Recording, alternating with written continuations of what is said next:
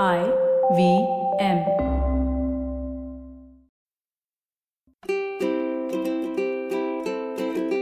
Hello and welcome to the Habit Coach Podcast, the bite-sized podcast filled with quick and easy actionable habits. Remember, great habits create that awesome life.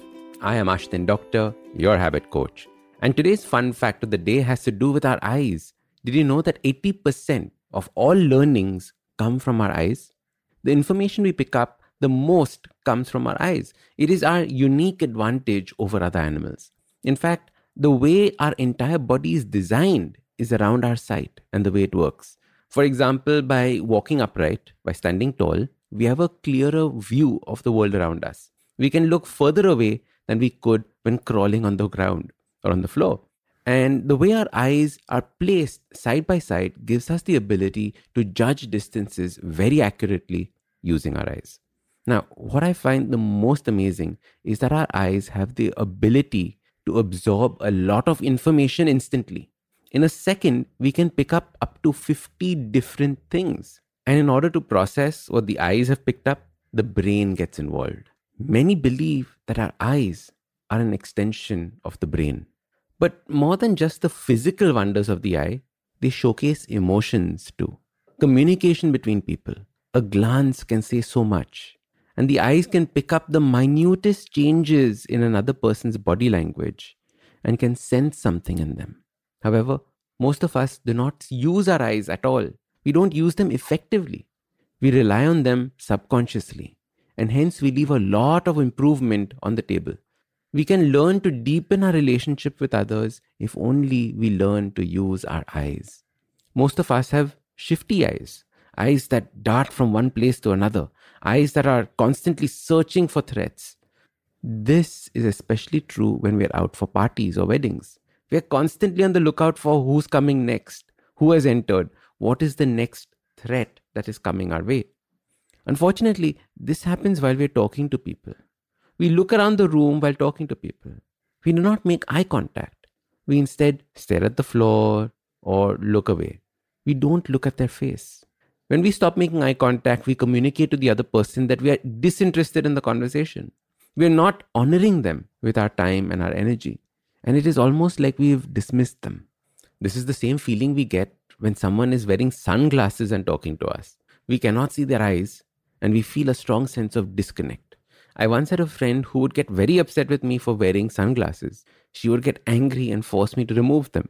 So, learning to make eye contact is an essential habit we all need to consciously practice. It will become uncomfortable, but over a period of time, you will get used to it. And all things that are new are uncomfortable to begin with.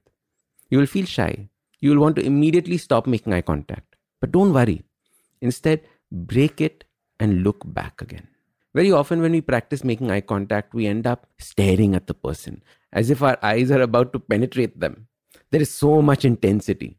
So the habit for making and maintaining eye contact is to listen with your eyes. Listening is a very passive activity. In the same way, when you're talking to someone else, listen with your eyes. Listen for the subtle changes in their body language. Listen for the changes in their eyes. Focus on one eye and then gently move your focus to the other. And this way you can move between the two. So your super simple habit starts by understanding that making eye contact is essential for better interpersonal relationships. And you need to start doing it. Then, from the habit of listening with your eyes, make it a passive process. You are just absorbing the other person. You're making them feel seen.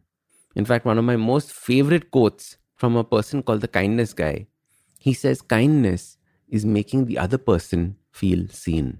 That's it. So simple. So show kindness today with your loved ones and anyone else that you meet. Just make them feel seen. Usually in a podcast, it's me who speaks to you and you who listens. But I've been seeing your comments and it's time. It's me listening to you. Following the overwhelming success of this podcast, the good folks at IVM Podcast Network have decided to come up with a Kannada adaptation of the show for those who prefer listening to it in that language. Do make sure you let your Kannada speaking friends know about this as well.